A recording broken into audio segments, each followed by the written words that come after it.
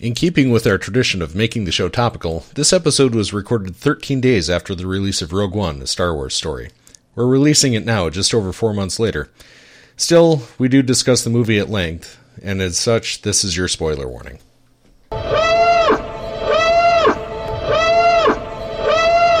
haven't actually watched the movie, so... but I'm willing to provide some commentary. This will never air. All right. No, Are you just going Never from the saw me in the trailers? past. Well, let's start with how many times have you seen it? Just one. Also, just one. Just one. I thought about seeing it a second time. Does that count? No. I will probably go see it a second time with my dad, but Angela and I just opted for a movie date night. I saw it twice, once in 3D and once in plain old 2D. How was your 3D experience? Which flavor of 3D was it? Was it 3D IMAX, super duper, the ridiculous one, or it was real 3D, which is not real D 3D. Yeah, something like that. I don't know why, but I stopped noticing the 3D most of the way. Probably after 10 minutes, I don't even notice it's in 3D anymore. Except for this movie, at the beginning, I could tell it was 3D because it looked really bad to me. Mm-hmm. Everything was blurry and... Well, it starts off with those really wide shots that may not adapt as well to the post-processing that they do. Yeah, I don't think it was natively shot in 3D.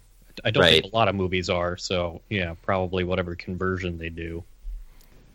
I have this debate about the 3D thing now every time. I don't find that it adds much because, like, Mike, within 10 minutes of virtually any 3D movie, unless they do one of those, like, corn reel things where, the spike is coming at your face, I pretty much forget this in 3D.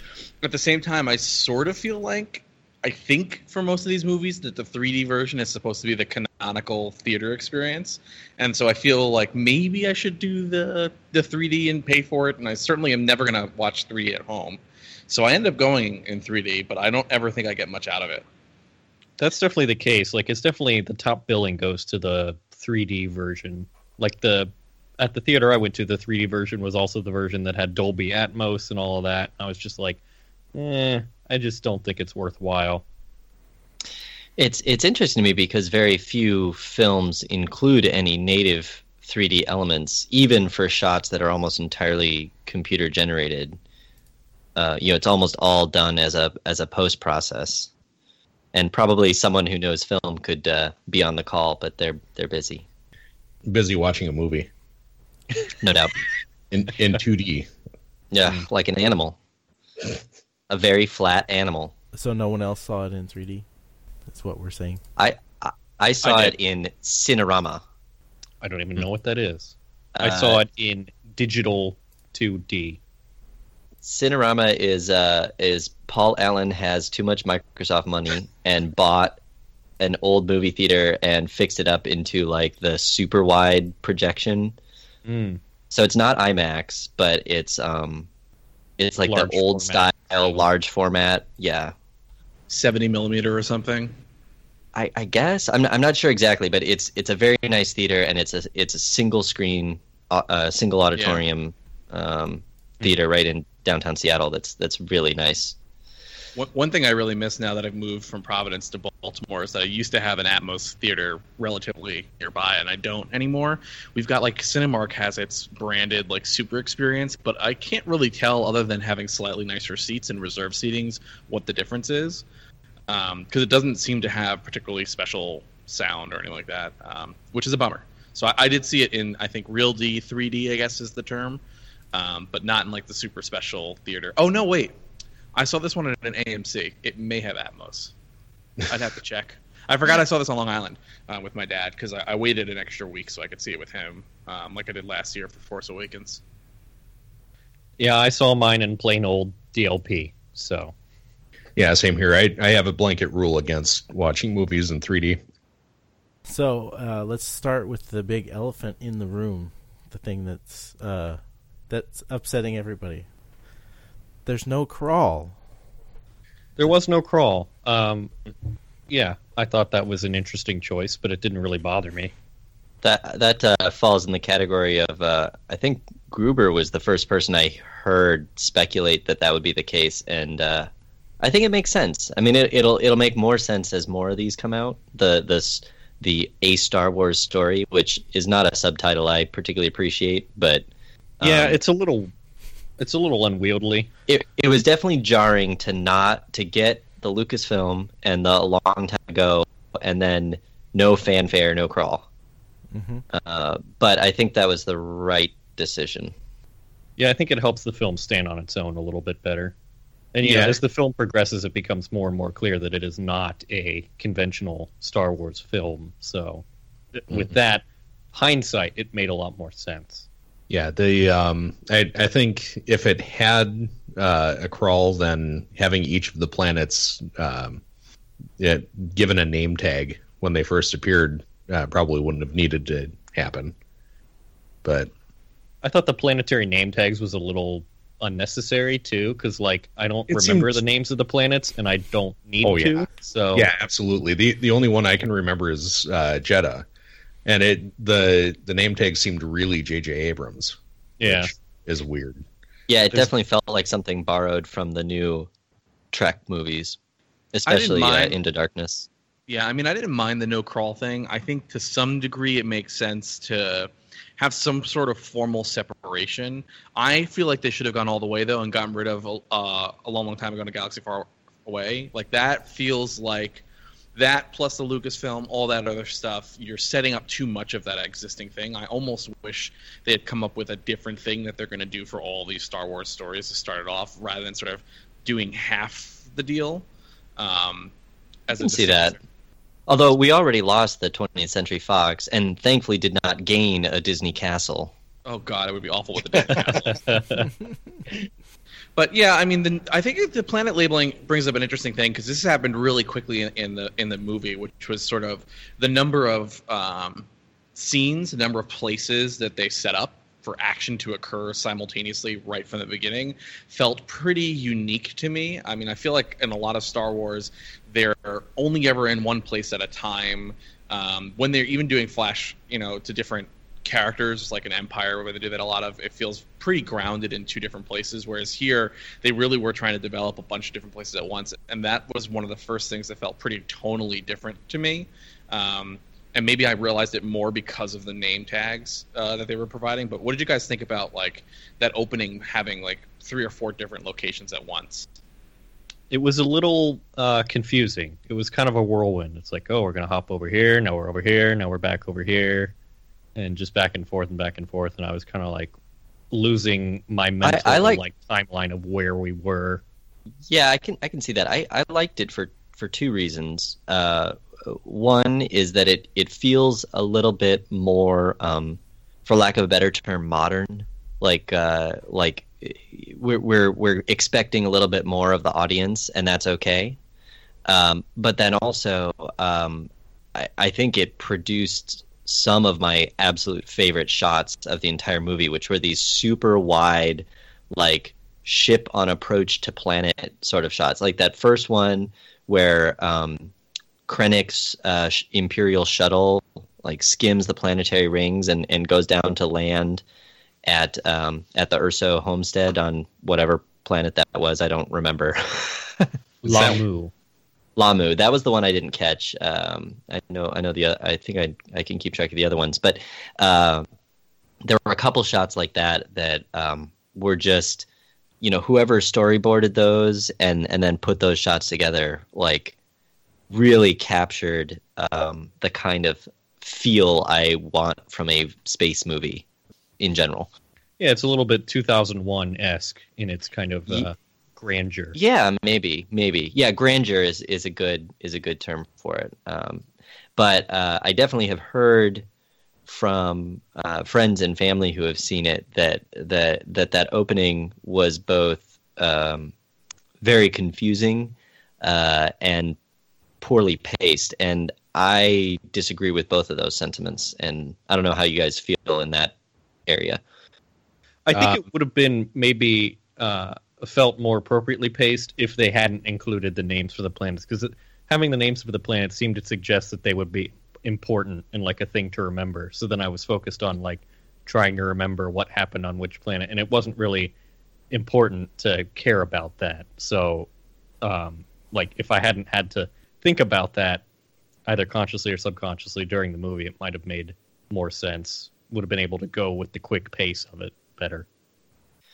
Right. Well, I think some of that is because this is like adjacent to another genre, which is that it's sort of a heist film as compared to the space opera / fantasy elements of the primary crawl-bearing Star Wars episodes. You know, this felt more like a heist movie. So the slower pacing at the beginning was somewhat about, you know, building the team and putting together that heist aspect. So this brings up one of my criticisms, which was like the whole existence of sort of Jin's backstory and the flashback that happens early onto that planet. A couple of things that I felt like could have made things much tighter. One, I just thought it was really weird how they mirrored in a lot of ways the Uncle Owen and Aunt Beru kind of feel and scene. They're farmers. It's a green area, but otherwise you could practically rip those scenes right out of A New Hope, which I thought was interesting. But I think even more importantly, like there was no need to have her be on some other planet. We don't know if it was a backwater or not. It could have been on Jedha, which I think would have made the most sense because here's a scientist. His expertise is in this particular type of crystal. That crystal seems to be pretty much mined on Jedha and nowhere else, or at least that's the large source of it. So that's where his expertise is. That's where they end up with the action when she gets older. I don't know what the added value was of placing that in yet another setting with yet another like single ecosystem planet for a short period of time in a flashback that felt like it mirrored things we've seen many other times before as part of the origin story.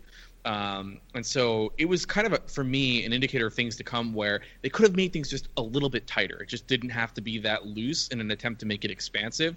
Because I think, and maybe this foreshadows a little bit of my view, but when the movie went narrow, which was its sort of what it was free to do by being one of these not in the saga stories, that's when things went best. And I think the beginning with the hop to different planets, with the name badges, with even just having another place that didn't seem like it needed to be for any reason, another place, was an attempt to make it more expansive than the story really supported, in the attempt to live up to Star Wars. Yeah, I think I disagree because it's building, like you touched on, it's building a very different sort of story. So I think it's okay that we were somewhere else, and you know, it was in that particular context, it was important that Galen Erso, you know, he was fleeing the Empire, more or less. I mean, we had that other flashback to what looked like maybe Coruscant, when, you know, before he left the first time with a very young Jin. And so it makes sense to me that he would have fled somewhere that wasn't Jedha, and they didn't want it to be one of the sort of known, you know, they didn't want to go back to the Tatooine well, even though, as you said, they had the standard issue moisture farmer kit.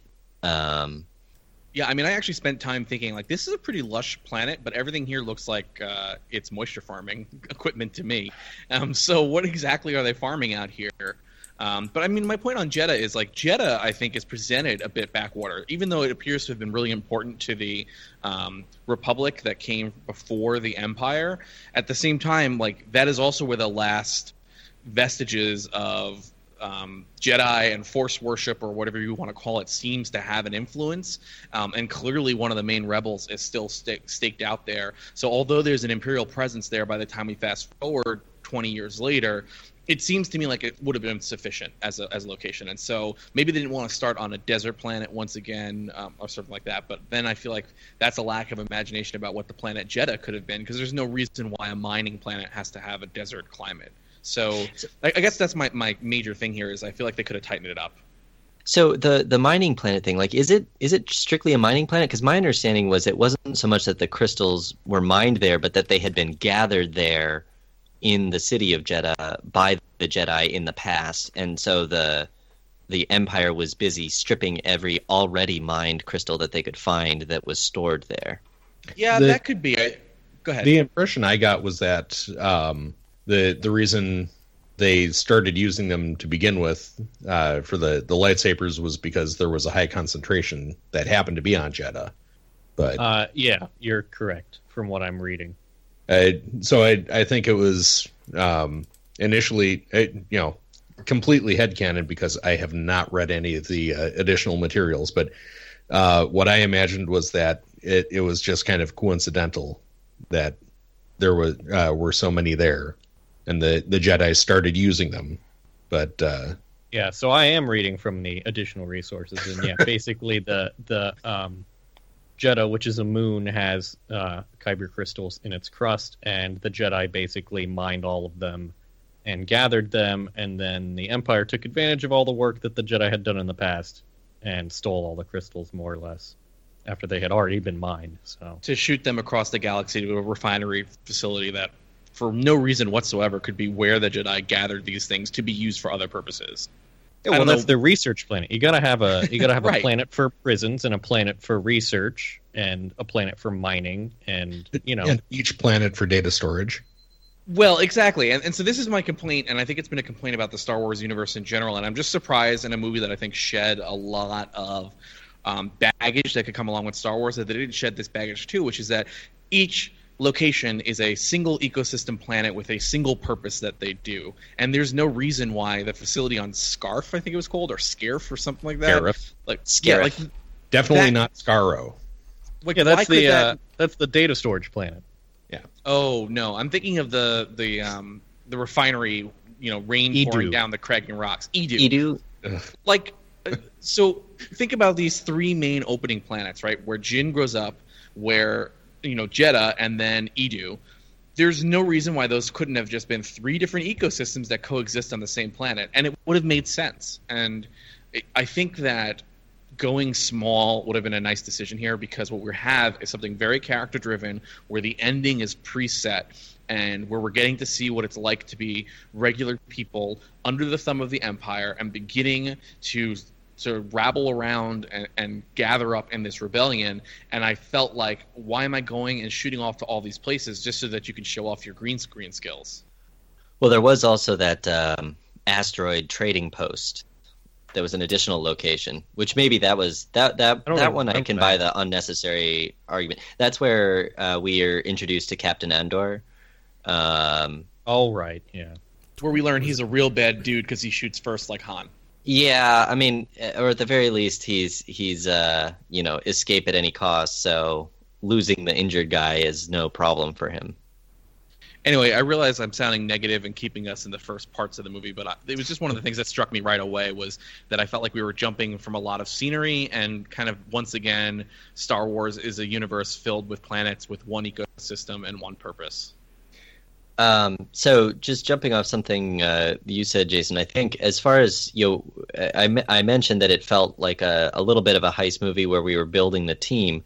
I think you touched on this, but the introduction of Cassian, Captain Andor, I think was maybe the weakest of the character introductions because of that weird like back alley informant vibe to it. Like I feel like maybe he needed an earlier introduction before that, like maybe getting dispatched on his mission or something to that effect. Whereas I liked the way we met the other members of the team. It felt much more in character. Whereas his introduction, I guess, was supposed to establish his key conflict with Jin later in the movie, but it didn't. I felt like it was the weaker of the introductions. Yeah, I mean, I think it was supposed to establish the character arc we were supposed to see in his growth, and frankly, I didn't care about that character arc, and I'm not sure that we got enough in the beginning to really feel the pull of that shift or change. I think it definitely was the weakest, I agree. Yeah. Oh, and related to that, he had those meaningful looks on the way to Edu after he got the final kill order from General What's his Draven? It doesn't matter. Apparently. So that made me think. I think one of the reasons they like having those distant locations is that it allows them to have these long in hyperspace downtime in between action set pieces. That sitting on a ship in hyperspace is the established Star Wars way of having character development conversation. So given that, the ship was kind of boring on the inside, don't you think? Like, I don't think there was a lot of memorable ship design here, which was interesting given that it's really right before the period of A New Hope. And I guess to some degree they were repeating ship designs because of that, but I feel like for a ship that we spent a lot of time in, it was a pretty unremarkable in terms of its layout, in terms of its features of interest. I don't remember much about it, which is interesting. Yeah, I think you're right. I think the stolen Imperial cargo shuttle that they used later in the movie was a better design than the U-wing. The U-wing pretty much felt like they took the clone era troop transport with the sliding doors and mashed it up with an X-wing, and that was kind of where the design stopped. I don't think they really showcased, for example, the wing, the U-wing deploying the S-foils, I suppose they are. They only popped in and out once or twice, and I was surprised that ship crashed on Edu. Like I kind of expected the ship to go with the story for longer. Yeah, I mean, it was partially forgettable just because it disappeared so soon, right? Yeah. Like, it was like, oh, I guess that's that ship then. All right, they're going to have to find something else. So, And I mean, it seemed like a really small ship, and just the shots of it reminded me of the interior of a military cargo plane, which doesn't make sense for something that small. I was so focused on Jin's story and the meeting with her father that I didn't realize until the second viewing they actually switched ships. I was like, I thought they somehow repaired the other one, and then in the second viewing I'm sitting there, I'm like, wait a minute, he just said the ship is unrepairable, and then they get to the part where they're stealing one. Well, they need something for the former pilot to do, right? She switched ships by the seashore.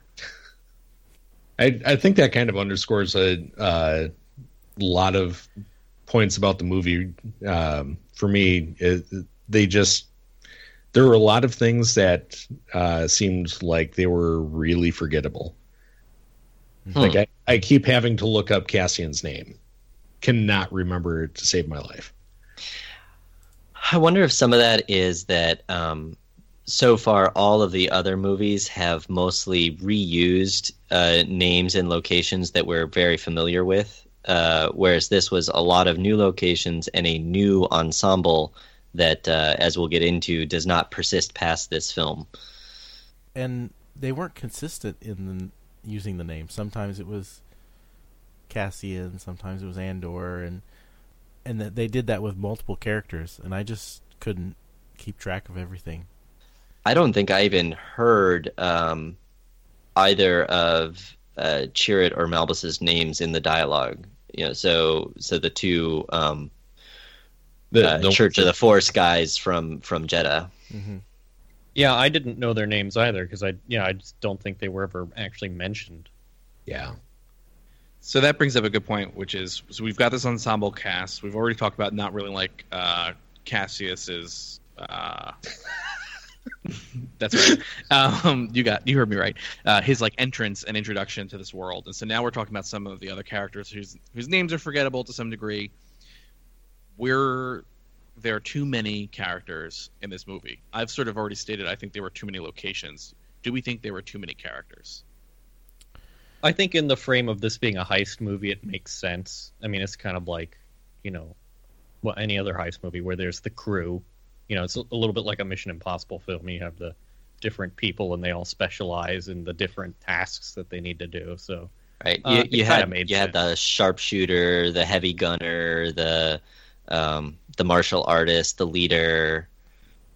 Yeah, it's like a game of Team Fortress 2 or something. I don't know. Yeah, or an RPG. It's 2016. You're supposed to say Overwatch. Oh, sorry. So which one is Tracer? So, I mean, it certainly fits the heist movie format. Do we think that they use it well? I mean, I think you guys did a pretty good job of identifying the different roles that people play, but I have this sense that we could have collapsed two characters. I think we could have collapsed the Imperial pilot and Captain Andor potentially, or maybe we could have collapsed the two Church of the Force characters.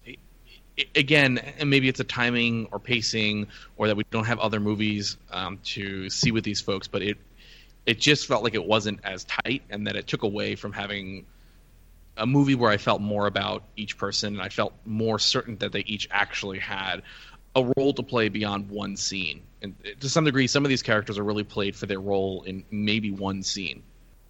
Yeah, I think really only the last, I wouldn't even say half, maybe a quarter to a third of the movie is a heist movie, because there really wasn't, standard heist movie. You have, okay, here's what we're going to go do. Then you have planning, and then training, and then going and doing it. And it was like half of the movie before they even had, okay, here's what we're going to go do. And I really miss. True. I personally really miss the lack of a planning and training montage in this movie, to tell you the truth. Like, I think that would have been a really interesting thing to see, and I felt gypped to some degree, because it was the way they were setting things up. And I think by having that many characters with specialized to some degree roles, it would have been really interesting to see them each go through, here's exactly why I'm unique to the plan that we have and need to be here, which I think is like the critical part of showing that planning and training. It's justifying each character's role, and we didn't get that. So before we dive more into the characters, I'm kind of curious, like, where, if you can consider this comparable with the other primary episodes, how does this rank for you, given these criticisms? I would put it at probably my 5th favorite. So just ahead of the prequels, I assume. The what? Oh, sorry. I forgot which timeline we were on. I thought this was a prequel. Yeah, it's... I don't know. I liked it, and obviously I saw it twice. I liked it, but it didn't stick with me like Episode 7 or the original trilogy did, is the thing. But it's stuck with me more so than the prequels, I guess. But maybe that's also down to the fact that, like, this is a complete story and it's kind of forgettable because, like, I don't have to remember what happens because it's not like we're going to meet these characters again. So that's true. I mean, like, when I watched The Force Awakens, when I got home, I went on Amazon and I got the books that go with it, the cutaways of the ships, and there's the prequel or the stories of the three major characters from The Force Awakens. I can't remember the name of the book, but I picked up all those because I wanted to know more, and I know the next movie is 2 years away. With this one, I kind of got the whole story pretty much in the first viewing. I mean, obviously there's things I missed, but if the reason I went to the second viewing was because one of my family members couldn't go to the first one, so I promised him I'd go with them to the second one. And if that wasn't the case, I probably would have only gone once, because I pretty much got everything I wanted out of this movie. Huh. Yeah. What are some other thoughts there on ranking order? I would put this fairly high. I mean, I don't think it beats The Force Awakens in some ways, but I think I had more Although you all have made some valid points that I am reconsidering a little. I think my complaints about The Force Awakens were a little more than with this movie. But I think in general, especially because of how it fits in the canon, I like Force Awakens more. I think this, for me, fits pretty solidly in the middle of the original trilogy in terms of, and I think it's because maybe I'm getting fooled a little bit by the more modern filmmaking techniques and styling. Not just, I don't mean like the quality of the special effects, because I think this movie actually did a very good job of capturing the original trilogy's feeling of everything feeling a little bit more used and broken in, as opposed to the off criticized shininess of the prequels. I guess, and I think maybe also just the the doomed mission aspect appealed to me for some reason, and the way they very tightly coupled it into what I would consider the first, Star Wars, which is now named A New Hope. The way the ending fits so nicely into that, and they managed to kind of retcon things a little bit without really throwing a wrench in some of the backstory that we've known for 40 years. I mean, I think it's a good movie. It's a good Star Wars movie, but it's also sort of this new thing where like I said, they're pulling in elements of like a heist movie or maybe some kind of almost like a JRPG party building element. So it is harder, I think, to rank relative to the other Star Wars movies just because of how different it is.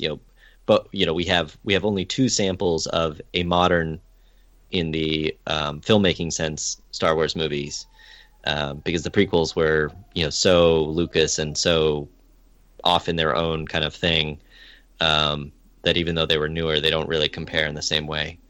I don't know. Does that make sense? That this kind of it's hard to tease apart like the specific plot elements from the way it fits into the greater universe.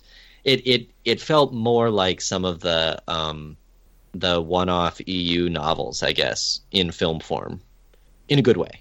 Yeah, I mean, this film is informed by the fact that it basically fills a hole between the third and fourth episode, so you know what happens before and after it, more or less.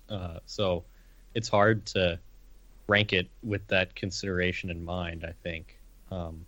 It's not like the episode 7 and the coming episodes, which are we have absolutely no idea what they're going to come up with next. Like even the prequels, you knew what the end result ultimately was going to be because you had the original trilogy for reference. But yeah, so this kind of slots nicely in there.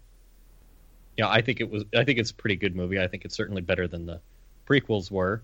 I don't think it's as good as The Force Awakens was, in my opinion.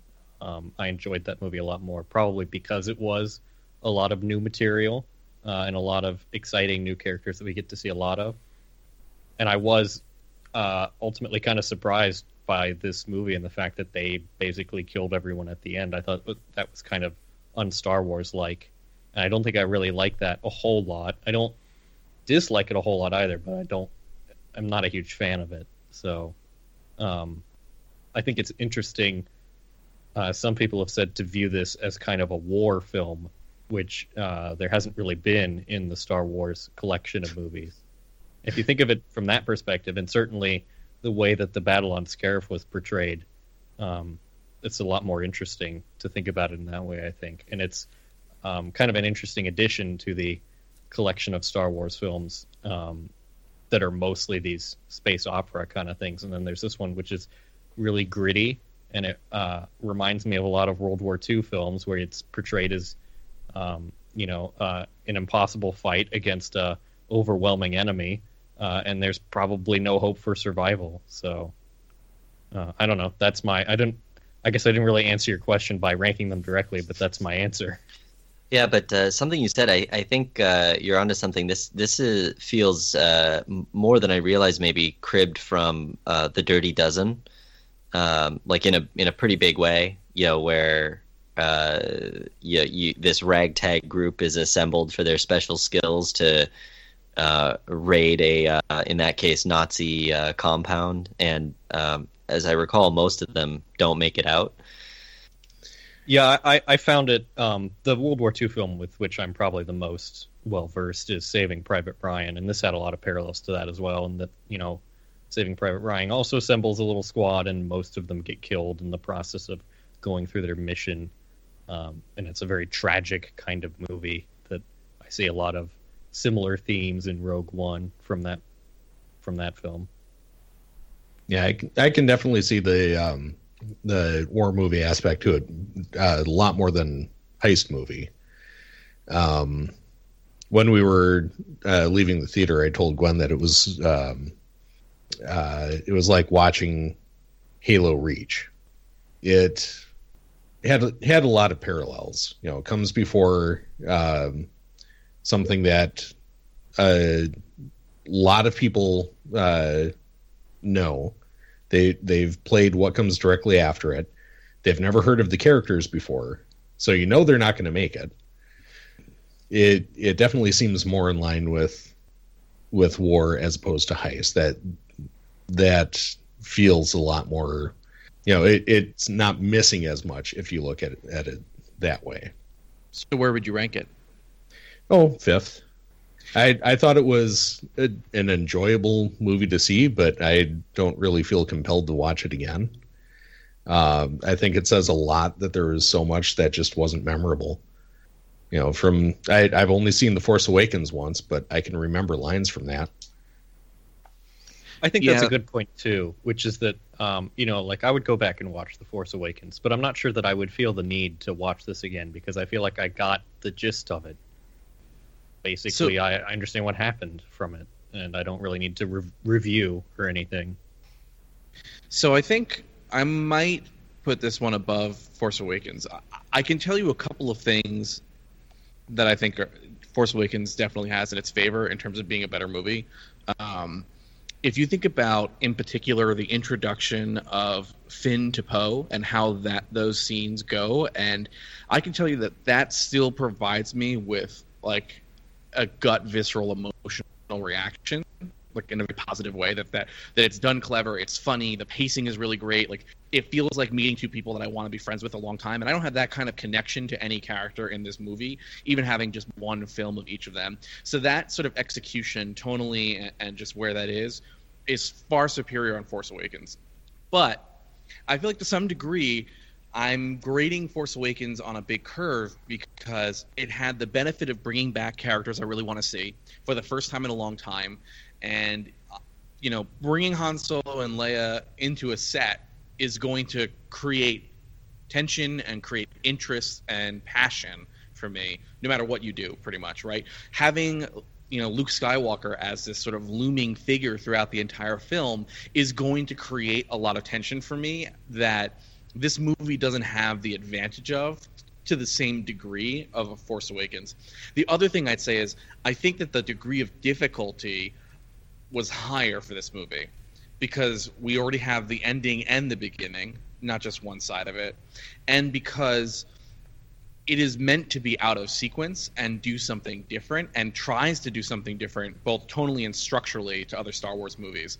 And so while I think I will probably end up over time watching Force Awakens a lot more than I'll watch this movie, I almost want to say that the job to be done was way harder, and they did it successfully with this movie. I'm more confident about Star Wars coming out of this movie than I was coming out of Force Awakens, where I enjoyed Force Awakens but felt like it doesn't make me think that Episode 8 or Episode 9 are set up to be great necessarily. Someone could still fall down harder in their butt with those next movies, and I was just relieved that Force Awakens itself was good, but it didn't guarantee that setup. Whereas I feel like because this steps outside a little bit, and is the first one that tries to do something different and was pretty good. Now I feel comfortable to say, okay, I get what they're doing with these non-saga movies. There's a reason for those non-saga movies to exist, and I think that we can get really great films that are in the Star Wars universe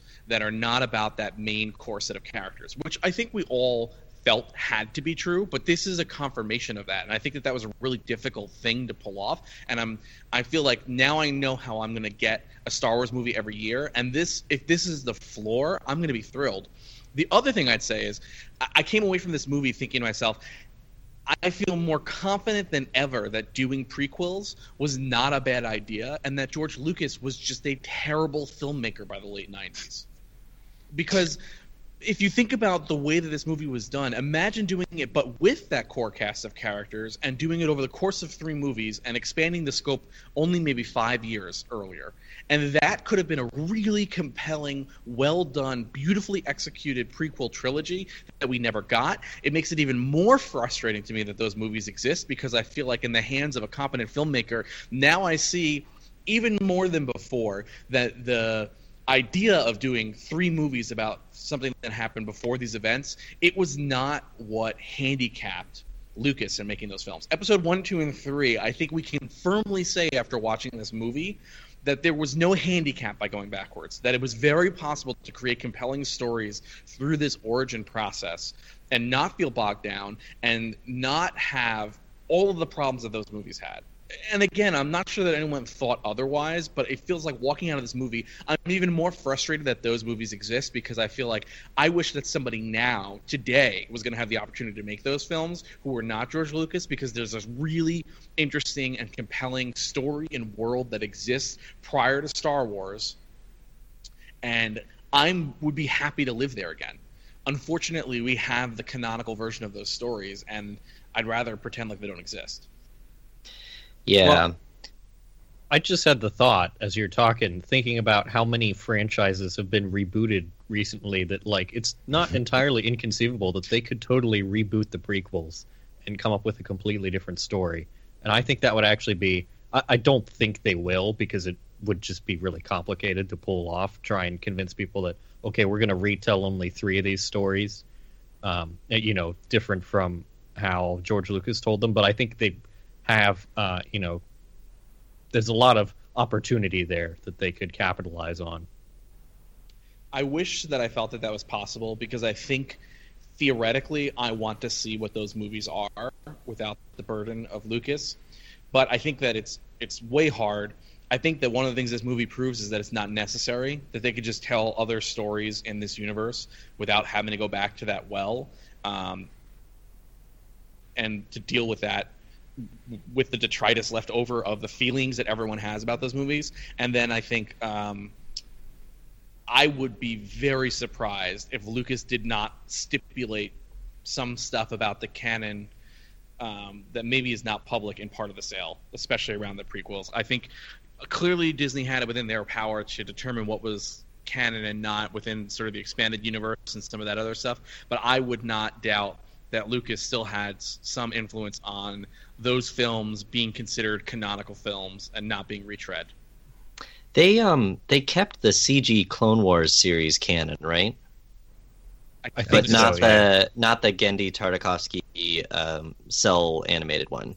I don't know. I'm not sure. Real quick, let me check. Continue. Well, so the reason I mention that is because as much as the prequel trilogy suffered from Lucasitis, the Clone Wars series, which I've only watched a few seasons of, but it's set between episode 2 and episode 3, and it is a kids show, so there's like goofy Jar Jar centric episodes that you can kind of ignore, but the way it shows Anakin as like extremely powerful and petulant and like kind of having a disturbing emotionally abusive relationship with Padme, and like some of the undercurrents there are so much a clearer setup for him becoming someone as evil as Darth Vader, that I feel like I can kind of focus on those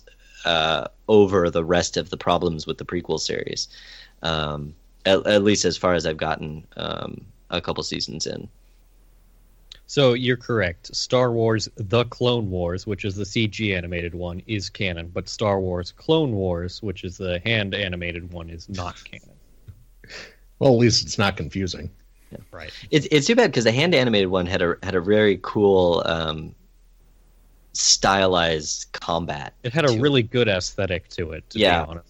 Yeah, which it's I too suppose bad that still stands, admittedly, but it's, none of it is actually important to the story anymore. I mean, I have thoughts about the stuff from the expanded universe that they made non-canon anyway, so. So, yeah, I guess, like I was saying, this is a different kind of movie, but compared to some of the EU novels that at various points fans have called for being turned into or adapted into movies, trilogy. For one, this had this started as an EU novel that became a movie, this would be a really good example of what you can do when the sort of executive producer team at Disney, I guess Disney and Lucasfilm, can find the right creatives to put together a good movie without Lucas in the Star Wars universe. And yeah, like Jason said, I mean, it gives me a lot of hope that they can pull off a young Han Solo recasting. They can pull off a Boba Fett story, which I think is rumored for the one in 2020. That Disney kind of doing what they've done with the Marvel films, where they have a franchise of characters that comes together sometimes and stays in their own movies sometimes, and the movies kind of fit into different genres. Some of them are action, some of them are spy thriller, some of them are period pieces and other things, that we can kind of see that starting to come for the Star Wars as a franchise on film once a year, and be reasonably satisfied with the output, to even full on excited about what they're doing with it. And that's pretty cool. I look forward to seeing the new Lego sets and whatnot, right? So we're kind of looping into context since we did the rating and ranking thing, but I'd love to go back to what I'm going to guess is going to end up being the most controversial thing about this movie at the end, which is the ending of the film, because I want to make sure we talk about that before we move on, and our thoughts on the destruction of pretty much every character that's introduced uniquely into this movie. I've heard the argument, even within the last 30 minutes, that they had to remove. They did that so that because the characters never show up in any of the other movies, but I feel like that didn't matter. I mean, yeah, I agree with you there. I don't. The think series takes place in a galaxy. I mean, they could go other places, right? So, I don't think that's the reason, which I think makes it more important that they did that. I feel like their deaths meant something.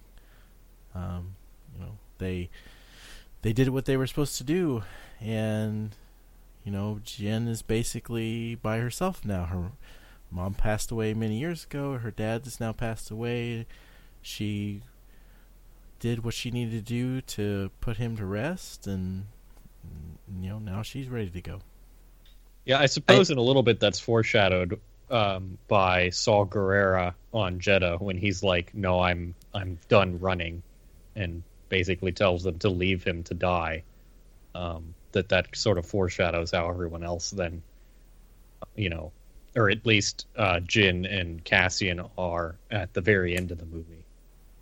which is weird because he seemed pretty infirm and needed a breathing apparatus. I mean, he was a lot older than them. He had been through a lot. I don't know if that's necessarily foreshadowing. We've seen that sort of. I suppose it's yeah. I don't know. The thought occurred to me. So I was happy that they did this, if only for the reason that it felt super daring to me and super competent, that they were willing to create very compelling characters to some degree. And I mean, we talked earlier about them maybe not being fully characterized, but like I would have liked to have seen some of these characters in another movie more fully fleshed out. I would have liked to have potentially seen movies that took place concurrent with the original trilogy that showed more detail and doing the war movie thing as part of Star Wars, and closing that loop. It's a little daring. It shows, I think, more flexibility than I expected with such a important and precise sort of franchise, like where it really is being managed very strongly and heavily as a franchise, and it makes me feel more confident that they're going to take risks in these kinds of movies. So maybe not for the sake of this story, but within the context of future Star Wars filmmaking, I feel like if I were a creative out there who wanted to tell a Star Wars story, I would look to the fact that all of these characters died at the end and say that I'm not going to be held back by the studio and by the needs of a franchise to tell the story the way I want it to be told. Because look, they just killed all these characters with great young actors and actresses who could have lots of role to play. And I mean, some of the characters like Donnie Yen, like I would have watched him in a universe where the Force begins to become much more real again and be really curious about that. And I could imagine him somehow coming back in the loop and being a part of Luke's story after Return of the Jedi, and as he's trying to reestablish the Order. Like, there's an interesting character and story that could have been told there that was fascinating, and they cut that right off. And I'm okay with that because, again, I think it shows a willingness to do the things they need to do to make me feel like I can produce a Star Wars movie every year and tell a great story because we have this rich and expansive universe to live in. Well, frankly, if they're going to stick to the once-a-year release schedule, they better be doing something different with each of these anthology films, because otherwise it's just going to be boring as hell. But it'd be so easy not to, right? Especially with the first one. Yeah, that's what I'm saying, though. They certainly could, but if they don't, it's going to be boring. So I think it was a good decision to do something that's not the same as everything else, which I think was kind of the idea behind the whole thing in the first place. I mean, that's why they're not part of the saga. They're anthology films. I thought their ending of it was a really strong way to basically set apart the film and say that, this is a Star Wars film that takes place in the Star Wars universe, but it's not Star Wars, and that helped really set it. The tone became so drastically different from the tone of the rest of the movies because of the decision that they made there. Perhaps there needs to be a minimum number of lightsaber fights before it's considered a Star Wars film. I think Lucas stipulated that in the bill of sale, yeah. I'd be really happy to have a maximum number. This way we can cut episode 3 out. We barely get lightsabers in this movie, so it's just a story. It's not a saga. Yeah, and for it to be a proper lightsaber fight, there has to be more than one lightsaber. Mm-hmm. That's a good point. I wasn't sure on that note that Darth Vader needed to be in this movie at all, but I don't know. I don't think it's necessarily bad that he is. I just don't think it's super necessary. Well, we can come back to later why you're wrong about that. I'd actually like to discuss that right now. Yeah, I also have thoughts on Darth Vader's appearances in this. So I don't know. You want to go first, Jason, or? Well, let's make a little list here. We'll talk about Darth Vader, then we can talk about CGI Uncanny Valley, and then we can talk about K2SO. I was about to say K2SO is the only character we haven't talked about yet. And I like that list. Yeah. I need to leave before too long. And I'm mostly invested in K2SO and the Uncanny Valley bit. I think let's keep this tight. Let's keep it tight. All right, okay. Make it happen. So very quickly on Vader, I think that the ending of this movie and the very ending with the tension of them passing the plans along was brilliantly executed. I thought it was great that it led all the way up straight to Leia. I felt the tension in that moment. It was really powerful to show, as much as the rest of the movie I think was trying to show that it was so close, that everything was so close. That was the moment where it realized like this entire rebellion is about to hinge on this like pushed through, and it was great. And the reason why Darth Vader needed to be in this movie is because I think he was necessary for that scene, and if he hadn't been in the movie prior to that, I think we would have been paying too much attention to his coming onto the scene to feel the tension of that moment. So I think it was good that he was in the movie a little bit earlier. I think it was good that he was a part of that story and that chase, because that was one of the most fulfilling moments in this entire movie, was that it really built up to that precise and frantic and exciting passing of the plans one step along the way, that it finally got out, and that the sacrifice we just saw actually had meaning. Although I think Leia was a little too calm at the end. That didn't really seem to fit. So I would love to just talk about Uncanny Valley, unless someone's going to disagree with me on Vader because they're wrong. Well, I think that the scene with Vader and Krennic was kind of superfluous. I don't think it gave us any new information. Like, we already knew that Krennic was overconfident, and it seemed likely that he was going to get his comeuppance. So it didn't really add anything for Vader to like humiliate him further. I like that we saw Vader's fortress, which I think had previously been established in one of the old EU books and is now back. That was cool. But it also brought what I think was the worst dialogue in the film. Yeah, it was definitely kind of kitschy. Agreed. And I don't think I loved the use of Vader necessarily before the ending, but I think he had to be in there somewhere so that the ending worked. And so I feel like they could have stuck him in some background shots, or maybe alluded to him being around or something. Well, it fit a little bit with the way he shows up on the Death Star in A New Hope. You know, the way he's talking to Tarkin about the technological terror. Like, it's pretty clear that Vader is not supporting the construction of the Death Star as like a general project, right? Like, he's there pretty begrudgingly early on in A New Hope, and we see that now a little bit with this, where, like, you know, he doesn't really care about Krennic's argument. He's, you know, been busy, I guess, exterminating Jedi, and like he becomes the enforcer who goes out after the plans, and we see that continue into the original movie. But like, he is not invested in the Death Star. That almost seems like something they could have explored more in this movie if they wanted to. Like his opposition to it, but yeah. Anyway, does anyone else have any thoughts? Go ahead. To some degree, Vader rises to sort of the number 2 position over the course of A New Hope and into Empire. Like, we see that he's not quite number 2 yet, even though he's clearly the favored son of the Emperor. And so I think it would have been a little bit more interesting to, like you said, explore this idea of him being more of that, I don't know the rankings properly, but at the lieutenant level, and sort of moving his way up to command.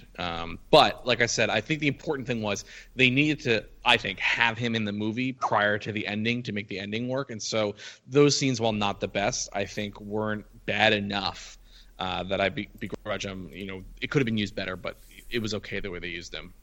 So, since we've talked now a little bit about both Leia and Tarkin, how do we feel about that uncanny valley and the usage of CG to reproduce actors who weren't there? I listened to the Incomparable episode before we went. Oh no! I was expecting it to be a lot worse. I think. I think you had to have Tarkin in the movie, and I thought it actually looked decent. You know, you could tell, especially when he talked, that it was CG, but I didn't think it was all that bad.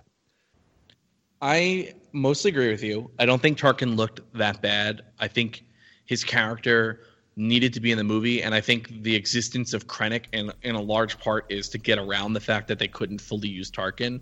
So that whole arc, while I think it fits with the Tarkin that we know, feels like it was their response to, like, this is the amount that we can minimize this. I would say that I think Leia looked a lot worse, and I think it would have been equally effective to just fade to black at that moment and just hear her say hope, right? Like, they didn't need her face, they didn't need her to turn around. They could have fade to black and make it clear that's who it was and just use Carrie Fisher's voice, and I think that would have been enough. It would have almost been more meaningful for them to do that. But yeah, and I definitely agree that Leia's CG was a little bit worse, but I still think that Tarkin's wasn't very good because it still seemed pretty unnatural to me. And I feel like I feel like maybe they overstretched a little bit, and they probably should have, tried to paper over it a little bit more, positioning him in different ways, not showing certain parts of him, things like that, to make it less noticeable. It seems like it should have been a practical effect with prosthetics or something. Make the actor look like him. I don't know why. I mean, they did that with the guy who played Scorpio on Farscape was Tarkin, a younger Tarkin at the end of episode 3, kind of in shadow. And yeah, I feel like both. I don't think Tarkin was quite as necessary to the film, although it did establish some of the stuff with Krennic's motivation. But I think both the appearances of Tarkin and for sure the appearance of Leia could have been done with just sort of practical traditional filmmaking where you, for whatever reason, you can't fully show a character. They, over the shoulder shots, body doubles, what have you, and it would have been as effective, if not more effective. That said, while I noticed the uncanny valley aspects of the CG, and a number of my geekier friends have commented, I've seen multiple people mention that their family members who are maybe less attuned to tech and video games did not realize that they were CG characters. When I told Elsa that guy had been dead for like 20 years, she was shocked. I think for a lot of age people, well, though. Yeah. Well, because what it made me think of was, I don't know if you guys saw the Tron Legacy, the sequel / reboot. I didn't see it, but I saw some shots of the CG Jeff Bridges. Yeah, so they de-aged Jeff Bridges, and that was definitely a technology that was not yet ready. And I feel like this, as a technology demonstrator, is really, really close. Like, we are within a couple this of years. This is really, really good, but in my opinion, it's just not quite perfect. Right, but you can see that within a couple of years, like, we will basically be able to, artists will be able to recreate any actor or any person for which there's sufficient visual reference. They still haven't figured out how mouths move.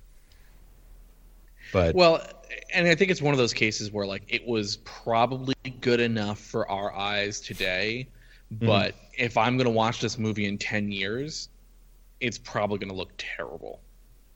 I'll be curious how it looks when adapted for just on like a Blu-ray, right? Like just HD, not on a big screen. Like, will it look better or worse in that case?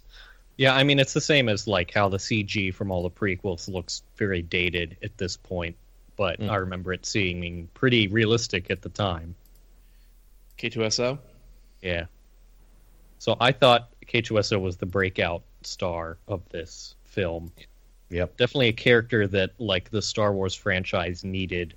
A droid who provides comic relief, but in a sassy, confident way, as opposed to C-3PO, who's constantly anxious and kind of annoying, to be honest, in his mannerisms. So K2SO just doesn't really care what you have to think, and that's kind of refreshing when paired against, or, viewed against C-3PO's, template for this kind of thing.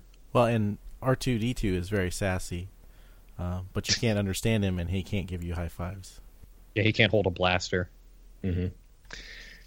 Yeah, it does worry me a little bit that every vision of mine of the Robot Uprising from now on is going to be voiced entirely by Alan Tudyk. He is so good in this, isn't he? Mm-hmm. I think that this was the character I was most upset that they killed. Yeah. The nice thing is they could potentially have Alan Tudyk come back as another Imperial Enforcer droid if they really wanted.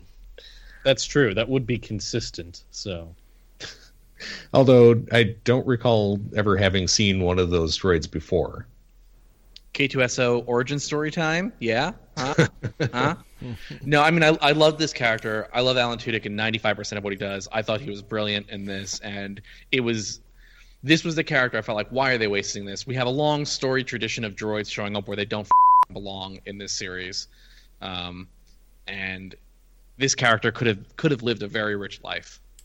I think you have a good point though, which is that these droids, we don't see them ever again in the the rest of the films, and the same is true of the Death Troopers, those are like a little bit kind of discontinuous with the rest of the series. It's like, well, what happens to these specific tools that the Empire uses? We just don't see them again. It's like, do they just they seem useful, but they're not useful enough to be used again in any of the other major events that are depicted? So maybe those were the last ones left in the universe. All the other ones had already been killed off, and they ran out of uniforms. I did hear the theory that, basically the reason we don't see the Death Troopers again is because they all got killed, but that doesn't account for these droids either. It's like the Blue Squadron. I think to and some Red degree, 5. I really appreciate that callback, but we can get into callbacks later. Because I'm in agreement. I mean, K2SO, like, they gave him a lot of the laugh lines, but I thought that was okay, and they were so well delivered that it didn't really matter that they were the obvious laugh lines. I mean, at least in the theater I saw it at, that was the levity in the movie. Like, pretty much any time he said anything slightly sassy, everyone was laughing. Yeah. Yeah, well, like when he said it's high, it's very high. That was so the good. entire theater burst out. I think we can make the argument about the troops and maybe even to some degree the droids being that once the Death Star exists, it changes the nature of war, right? When you have the ability to destroy planets, who needs that style of infantry? Maybe who needs even that style of droid that could be mostly useful for things like, peacekeeping or enforcement that's not necessary anymore once you have the Death Star. Now what we need is all of our contractors to build more Death Stars, right? Well, they certainly went down that path. I just, I would appreciate an expanded universe novel that sort of explains why we don't see these anymore, or something like that. It's like, oh, the program was canceled for some, convoluted, made-up reason or something, just to kind of put a little bow on it or something. Yeah, It feels to me like wishing. It's part of an addendum to a bill or something. Well, I mean, like wishing for an expanded universe novel feels like something that someone who's never read many expanded universe novels would do. The quality there. Yeah, I'm thinking back to like Darksaber was pretty bad.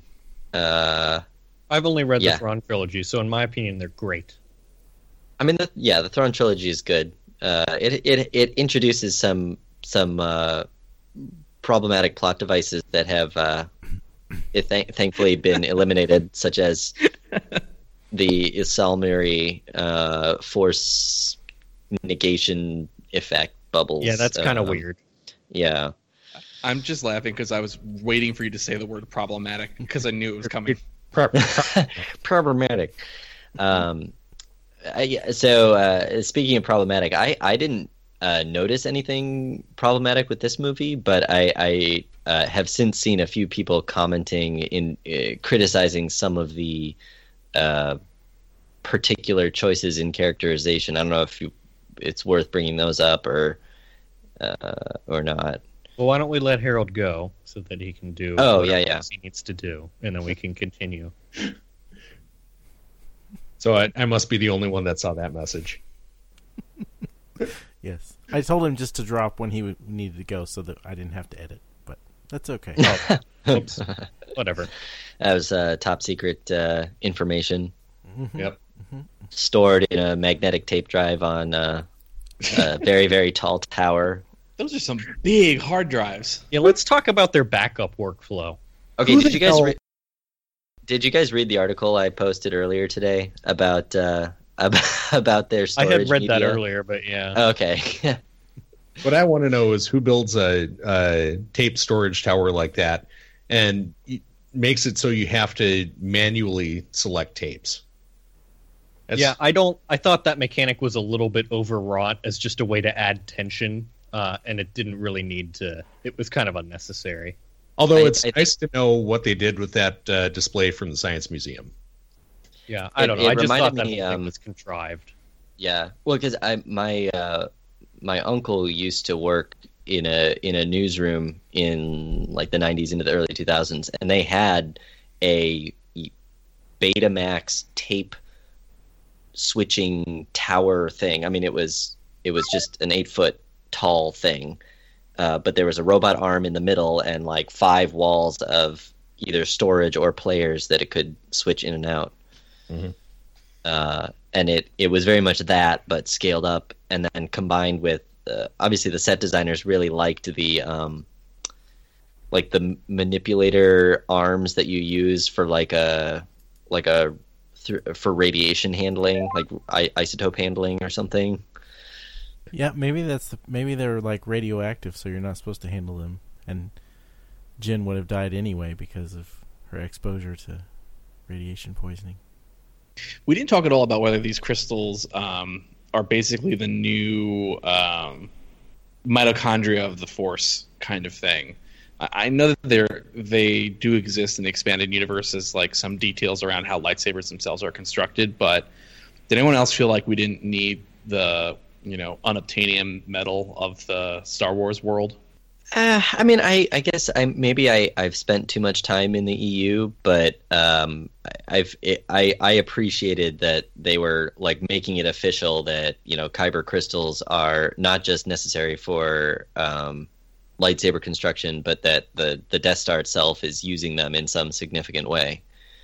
And I've seen speculation that Starkiller Base from The Force Awakens is built on the planet Ilum, and that it has unusually large kyber deposits, and that is part of what made that particular hyperspace weapon viable, was that it had to be a planet with a very large amount of the crystals. I do like this idea that the Death Star becomes a force-driven weapon in some way, given its destructive power.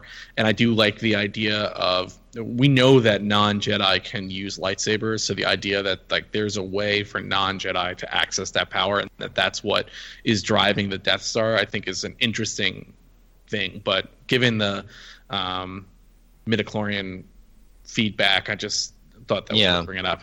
A little bit too technobabble for Star Wars. I guess they have to have scientists for the Empire. Science versus religion. It's politics in Star Wars. I thought it was all right. I didn't think it was as contrived as like the midichlorians were, because I was fine with the midichlorians existing as a kind of ethereal, undefined force, and then giving them this reason for being that didn't really seem to make a lot of rational sense, was just kind of unnecessary. But kyber crystals, like, it makes sense. You need some kind of active ingredient, right, to make a giant laser. I mean, lasers have things like, the first lasers use rubies in real life, so it made sense to me from that perspective that you need some kind of resource, right? Some kind of finite, hard to get resource to harvest more kyber crystals. Yeah. I mean, it is a little bit unobtainium tropey, I guess, but it made sense, and it was a convenient plot device to tie the whole thing together. Something I really liked about this movie was how it ties almost exactly into A New Hope. I mean, for one thing, I didn't realize. I assumed that the Alliance had sat on the plans for at least months before planning to do anything with them. But it's a very short time that they had these plans. I figured this was a long, drawn out thing. It took years to happen. But I also like that we can watch Rogue One and flip over to A New Hope, and it's completely seamless. I think it actually increases the tension to some degree, because we know how important the plans are, and we had that really tense passing along of the plans that almost didn't happen, and then it seems like yet again they're about to slip out of the Rebel Alliance's fingers. And I almost wonder if rewatching A New Hope, like, the tension is heightened because you know just how fragile the coming victory really is. Feels more acute to me. And it also, given that, go ahead. It also characterizes Rogue One. I think characterizes the rebellion better. Is that the rebellion is literally cobbled together and isn't really cohesive at all, and that changes some of my thoughts about Episode 4 a little bit. It adds information there that we didn't have before. That's like, basically, it is a lot more.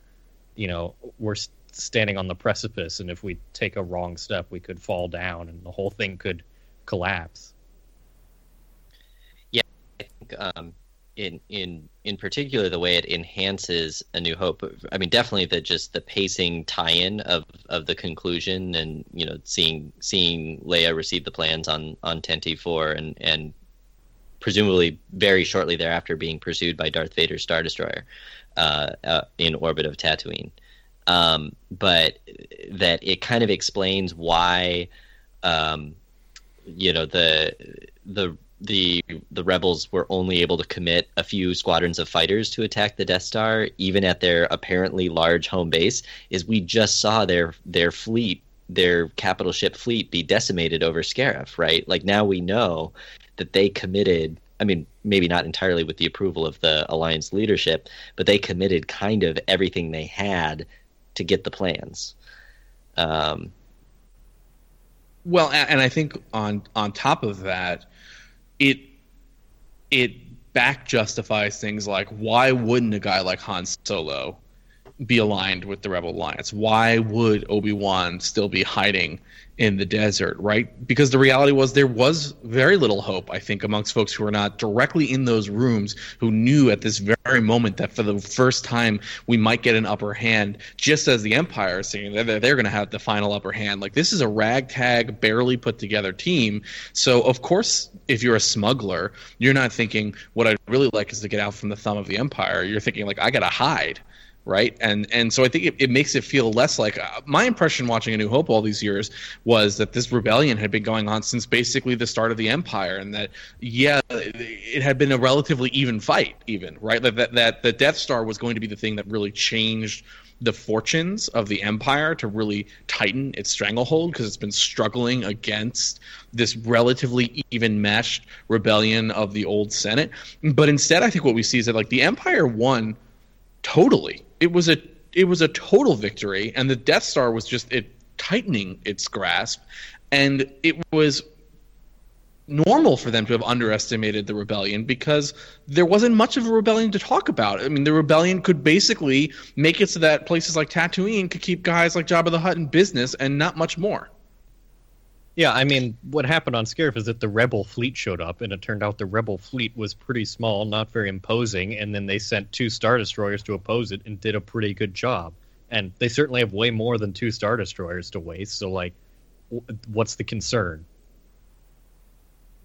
Yeah, and I think, as I alluded to earlier, I haven't finished Clone Wars, but, I mean, what we kind of know from the prequel trilogy is that the Emperor, Palpatine, was playing both sides of the Clone Wars. And so all of the evenly matched fleets of the Separatist ships and the Republic proto-Star Destroyers were then fully committed to the Imperial war machine, right? Like, there wasn't anyone left making and all capital the stars, ships. or all the Confederate ships were thrown away, but...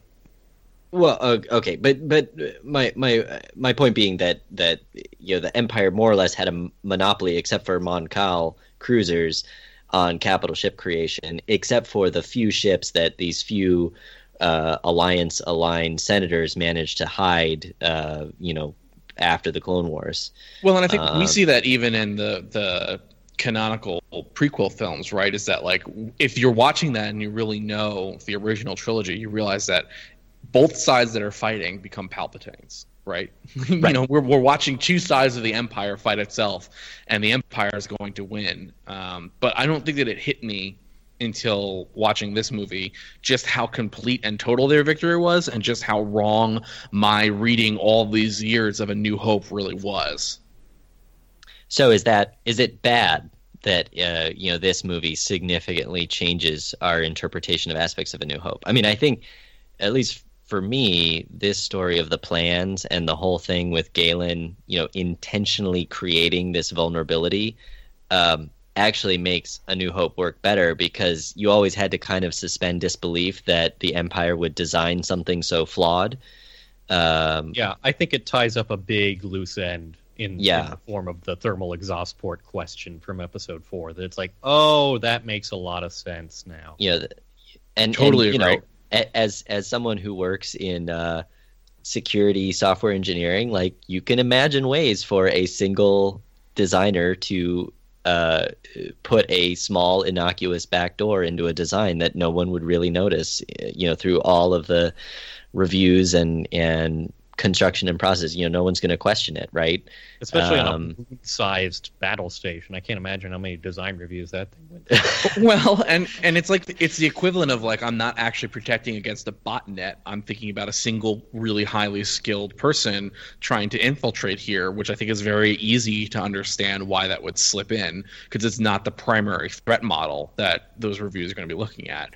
So I agree. I think it enhances it. I think it takes away some of the plot holes, and to my earlier point, it shows that you can do prequels with predefined ending without tainting and, in fact, enhancing the understanding of the original story. Like, that is a real thing that can be done with skilled writing. George Lucas can't do that. Right.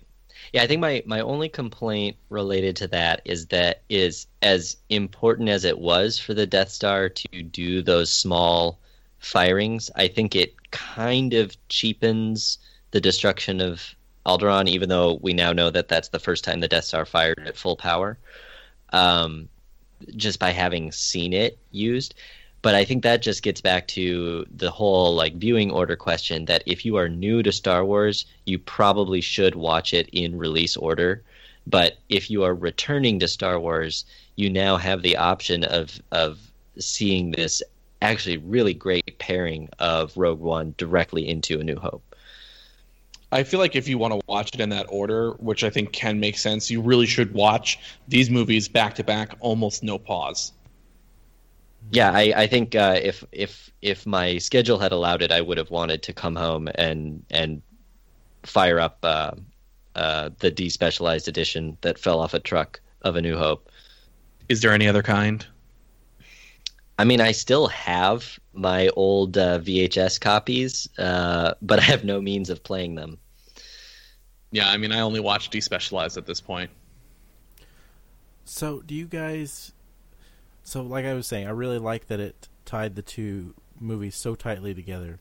There's no space in between. Do you guys think they could do the same thing with 4 and 5 and 5 and 6? Is there enough going on in between? Like, it's always bothered It's me implied, that there's at least for 4 to 5, it's implied that quite a lot happened between the two films. right, but there's a year between 4 and 5 and 3 years between 5 and 6. So, Well, I think Shadows of the Empire, right, is the model for 5 to 6, which I thought was actually a pretty good story. I'm less convinced that you could do between 4 and 5. Just because I feel like the thing that's most compelling for me between 4 and 5 is learning more about the characters we're just not going to see anymore. Yeah, like what happened to getting set up on Hoth, and what Han was up to, you know, why he integrated himself so thoroughly with the Alliance leadership. Those sort of questions. I think we might find out in the so it hasn't been announced, but my understanding is that the Star Wars story slate. So obviously, Episode 8 is 2017. Episode 9 is 2019. 2018 is the young Han Solo, young Lando story, and I think that's been pretty well confirmed because there's been casting announcements. Yeah. And so 2020 is rumored to be the Boba Fett story, and I could imagine that ending, you know, with him heading for the Executor to receive this bounty from Vader, right? Because that's in the original trilogy, that's the first time we see Boba Fett. I think they actually did a pretty good job in the original trilogy of highlighting the points that matter. Maybe the one thing I miss is more of how Luke becomes more of a complete Jedi. But again, I don't think they're going to show that story. So for me, like, what is the fallout of the end of the Death Star? How does that start to swell the ranks of the Rebel Alliance? Like, who gets recruited from that? What is the fallout structurally from the Empire? What do they decide to start doing differently? And I can imagine there being one movie that sort of starts post-destruction of the first Death Star and maybe goes through to the Knights of Ren, let's say, but is told mostly from the Empire's perspective, and that might be a really interesting movie or two.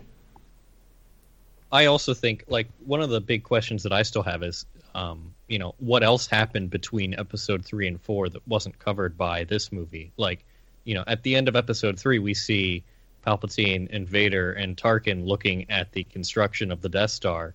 But it's like, where did Tarkin come from? And like, how did the Empire get put together? Because it just kind of suddenly appeared. So how did all of this kind of come together? And then, like, what else were they plotting? What were they doing during this whole time when the rebellion was kind of trying to get organized? I mean, not to get current day topical, but isn't it pretty much that the Empire is just the old Republic reskinned? I mean, it's you're taking the existing deep state and putting it under a single autocratic Emperor Palpatine instead of a loose coalition of planets represented by the Senate. I guess I feel like that hasn't been adequately explained. Yeah, I would say it seems odd that the Death Star construction timeline is on the order of 20 years. I think I can square that with the timing between A New Hope and Return of the Jedi, in that it's not complete as of Return of the Jedi, and presumably making the second one is a lot easier than making the first one in some ways. It is awfully fast, though, still. Yeah, but the EU kind of touches on the whole super weapons question, but I've read some interesting stuff. Like, there's that infamous paper where the guy calculates the galactic GDP necessary to build, like, what it takes something like 2 to 3% of the entire galaxy's output to construct the Death Star over the course of 20 years, according to one set of economic calculations. And so you can imagine both what you had alluded to earlier with how the Empire would react to the destruction of the Death Star. You can certainly imagine that that would have been kept very quiet. That a bunch of families would have gotten notification that their beloved son in the TIE Fighter Corps had been killed by nefarious rebels, and no more information than that. But that for lots of reasons it was important that no one really know that the Death Star had been destroyed, and B, that the economy of the Empire was now tied into superweapon production in a big way. Because, like you said, they don't need a constant treadmill of fleets anymore. They don't need to be building ships and droid armies constantly anymore. And yet they still do. They're still cranking out ships like there's no tomorrow. Yeah. But I wonder how much of that is. So if you try to think of it in terms of sort of modern day understanding of how wars are used for economic benefit, you can imagine that the Empire increasingly needs of perpetual war. That they need that to maintain the Emperor's grasp on power, to maintain the, we know that a big part of the transition from the Old Republic to the Empire is a significant pivot towards humanity, right? Like, we consistently see the Old Republic being a relatively diverse representation of the sapient life in the galaxy, and the Rebel Alliance continuing that tradition, although still mostly led by humans or human adjacent species, whereas the Empire is just human. There's some implied species purging going on there that like you said, has never been explored in the space between the end of the Clone Wars and the beginning of where like Rogue One picks up. Well, let's not make this episode about Trump, but yeah, I was dancing around that, but I am reading now. Basically, it seems like I need to dive into the Star Wars Rebels TV series, and then there's 2 novels, one called Tarkin and one called Catalyst. Tarkin is obviously entirely about Tarkin, and then Catalyst is actually set before Rogue One and is the lead-in to Rogue One itself. So I might have to go read those to get the detail that I want.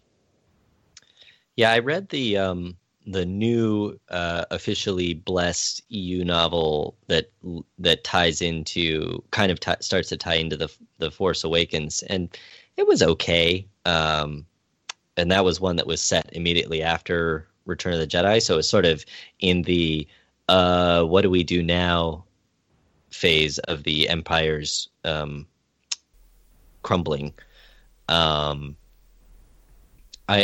interested in these other new sanctioned spin-off novels. I do want to watch Rebels, but I gather it is very much entrenched in the Disney cable verse, and so as a cord cutter, I will have some difficulty obtaining it, short of just buying seasons on disc. That's true. That might be a difficulty. So I think we should probably wrap up with one last question. And that is, who from this movie would you like to see in a prequel about them? Well, I don't think you can say Jin, because this movie is almost entirely about Jin. Mm-hmm. I mean, you can do whatever you want. It's Star Wars. I would almost be interested in the story of what's his name, Chirrut, and the Church of the Force stuff, and like what's because they just sort of appear out of nowhere. It's like, what do they do and where do they come from?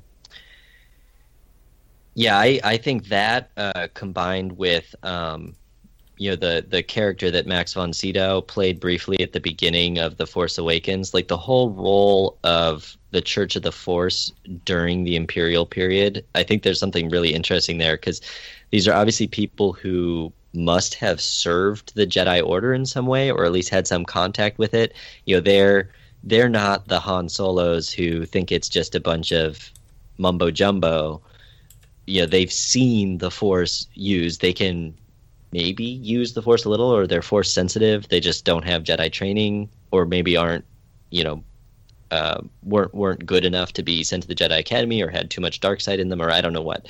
I think there's something really interesting there, because you have these, in the case of Chirrut and Malbus, these old men kind of mourning what they've lost and holding on to something that's not there anymore. And them as younger men right in the end of the Old Republic could be really interesting. I think it would also be good to give Cassian a story as well, just because he doesn't get much character development in this film. I would broadly agree. I think the Church of the Force, the folks on Jedha, I think the story of the people most connected to the old order of power, but not the political structure, maybe, would be the most interesting to learn more about, in my opinion. I mean, the Force itself is part of what makes Star Wars what it is. It's so fascinating and so interesting.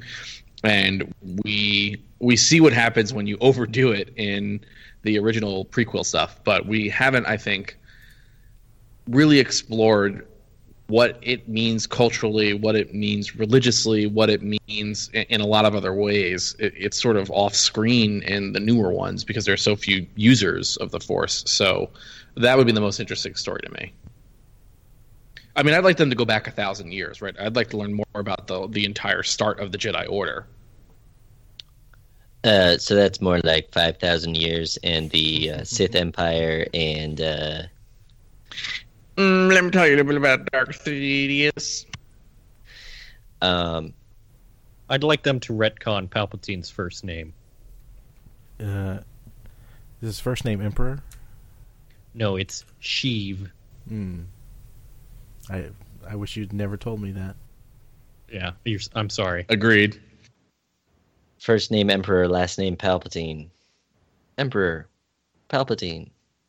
So is the book that you read Star Wars Aftermath? Yeah, Aftermath is the one I read.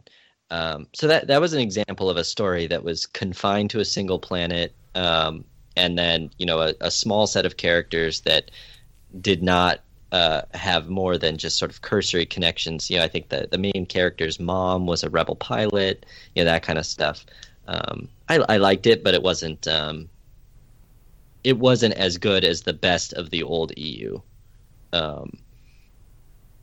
And even the parts of the old EU that I really liked, like in particular Dark Empire 1 and 2, a lot of that was just sort of the same story being rehashed again. Luke gets tempted, Han and Leia have adventures, there's a super weapon,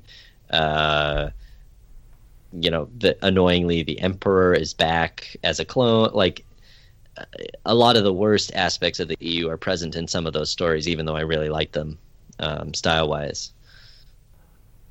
So what did you guys think about the Shield Gate?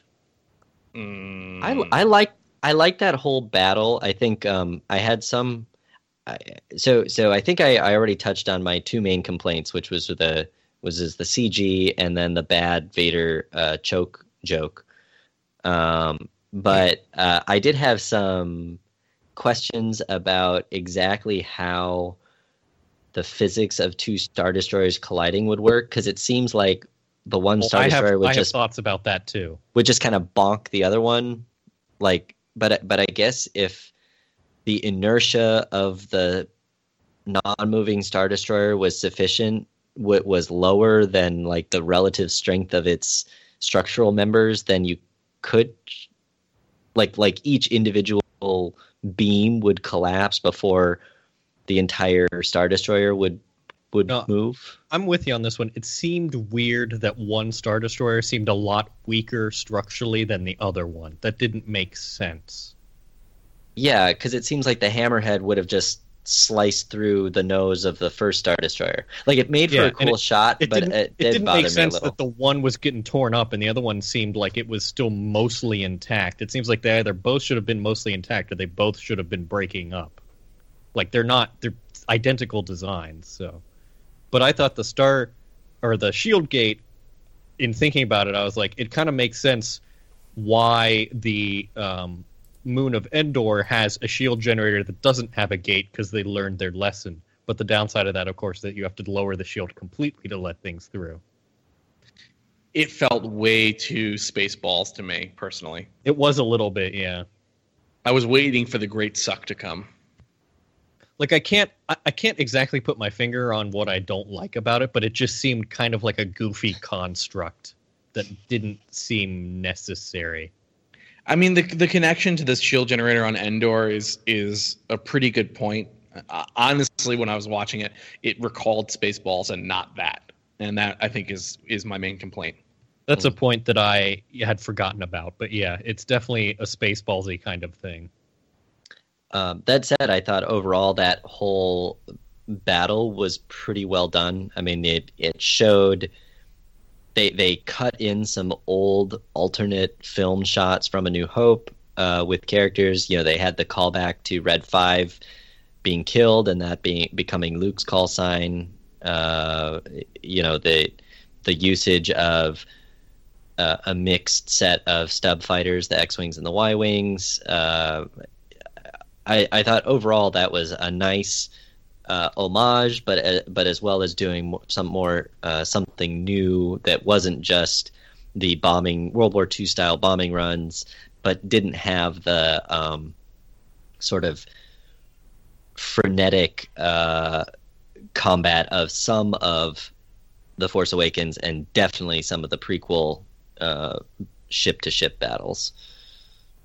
All right, anyone have any closing statements? Trying to think if there's anything else that I want to complain about. I don't think so. Oh, the whole plugging the ship in, or plugging the transport in with the cable and the cable getting stuck.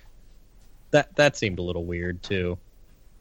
Yeah, I wasn't that thrilled with the physical comedy of the cable not being long enough, recalling Back to the Future to some degree. Yeah, it's just I don't know that sequence was totally necessary. And then you got to go to the other thing, and you got to go to the other station and turn it on and all that stuff. Same with the dish where you turn on and then it says that you have to align it and you have to run to a different thing and align it there, and it's just it's a little too contrived. It's very video game final level. You know, you got to run around and like unlock each thing in order and have all the key cards and Yeah, it's a time trial. You have to to solve the puzzle. I have one other aside, which was that they, touching on the Uncanny Valley thing, they did recast a couple characters. They recasted Mon Mothma, and they recasted, well, sort of. They used the actress who had played her in a deleted scene in episode 3, I guess. And then they recast General Dodonna, who is the guy who gives the Death Star briefing in A New Hope. And those both seem fine. In fact, I had one friend post on Facebook that he didn't realize that he thought Mon Mothma was also CG. He didn't realize that it was a different actress in, good makeup. Yeah, I think that's actually the counterpoint to what they could have done with Tarkin, right? That worked perfectly well, and it reminds me a lot almost of like the Brady Bunch movie, where you could get it so close actually that it's not even noticeable to someone who's not looking at them side by side. Yeah, Mon Mothma looked fine to me. I mean, even if it was different, I think we're somehow able to forgive human likenesses. The differences between human likenesses a little bit more than a CG likeness. Maybe if only because their motions and mannerisms are more natural. Yeah. And speaking of motion, I think related to that, the fact that a different physical actor played Darth Vader was noticeable. Like, I don't know what it was about David Prowse's acting or build or what, but just the way Vader moved, especially in the scenes in his fortress, was very different. And I think whoever played, I assume that wasn't James Earl Jones in a suit, whoever played the physical Darth Vader, and presumably it wasn't Hayden Christensen either, needed to study the original a little more. But I'm getting into pretty nitpicking territory, because as far as closing statements go, I really like this. I would put it, right in the middle of the original trilogy in a lot of ways. It's hard to compare, but it's certainly better than the bad parts of Jedi. Apparently there are 2 actors who portrayed Darth Vader in this film. I suppose I could have looked that up too, but yeah, I think, let me see, Spencer Wilding could have worked on his movements a little differently. Jason, any closing thoughts? I just would say what I said before, which was I was happy. I don't always think that they made the best decisions on risks, or that they made the best single standalone movie. But overall, I'm really happy that they did what they did and were allowed to do what they did, and it makes me feel good about Star Wars and the future of Star Wars. Yeah, and I think they did a good job, and I think it's a movie that I will be happy to introduce my children and grandchildren to when I show them the full series. Yeah. As opposed to 1, 2, and 3. Yeah. I think this sets up the anthology series of movies very well. It sets a good bar for them to meet. And as far as its financial success is concerned, it kind of guarantees that the franchise attempts will continue. Yeah, I'm all for more Star Wars movies if they are like this one. Yep.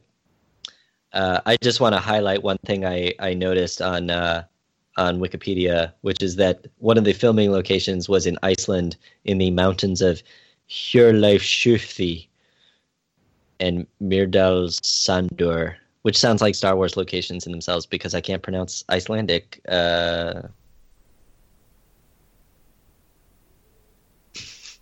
Anyway. Nobody can. Not even you them. Can cut that out. Okay. Yeah, I'll probably cut it a couple minutes. Not minutes. Like a minute ago. This will never air anyway.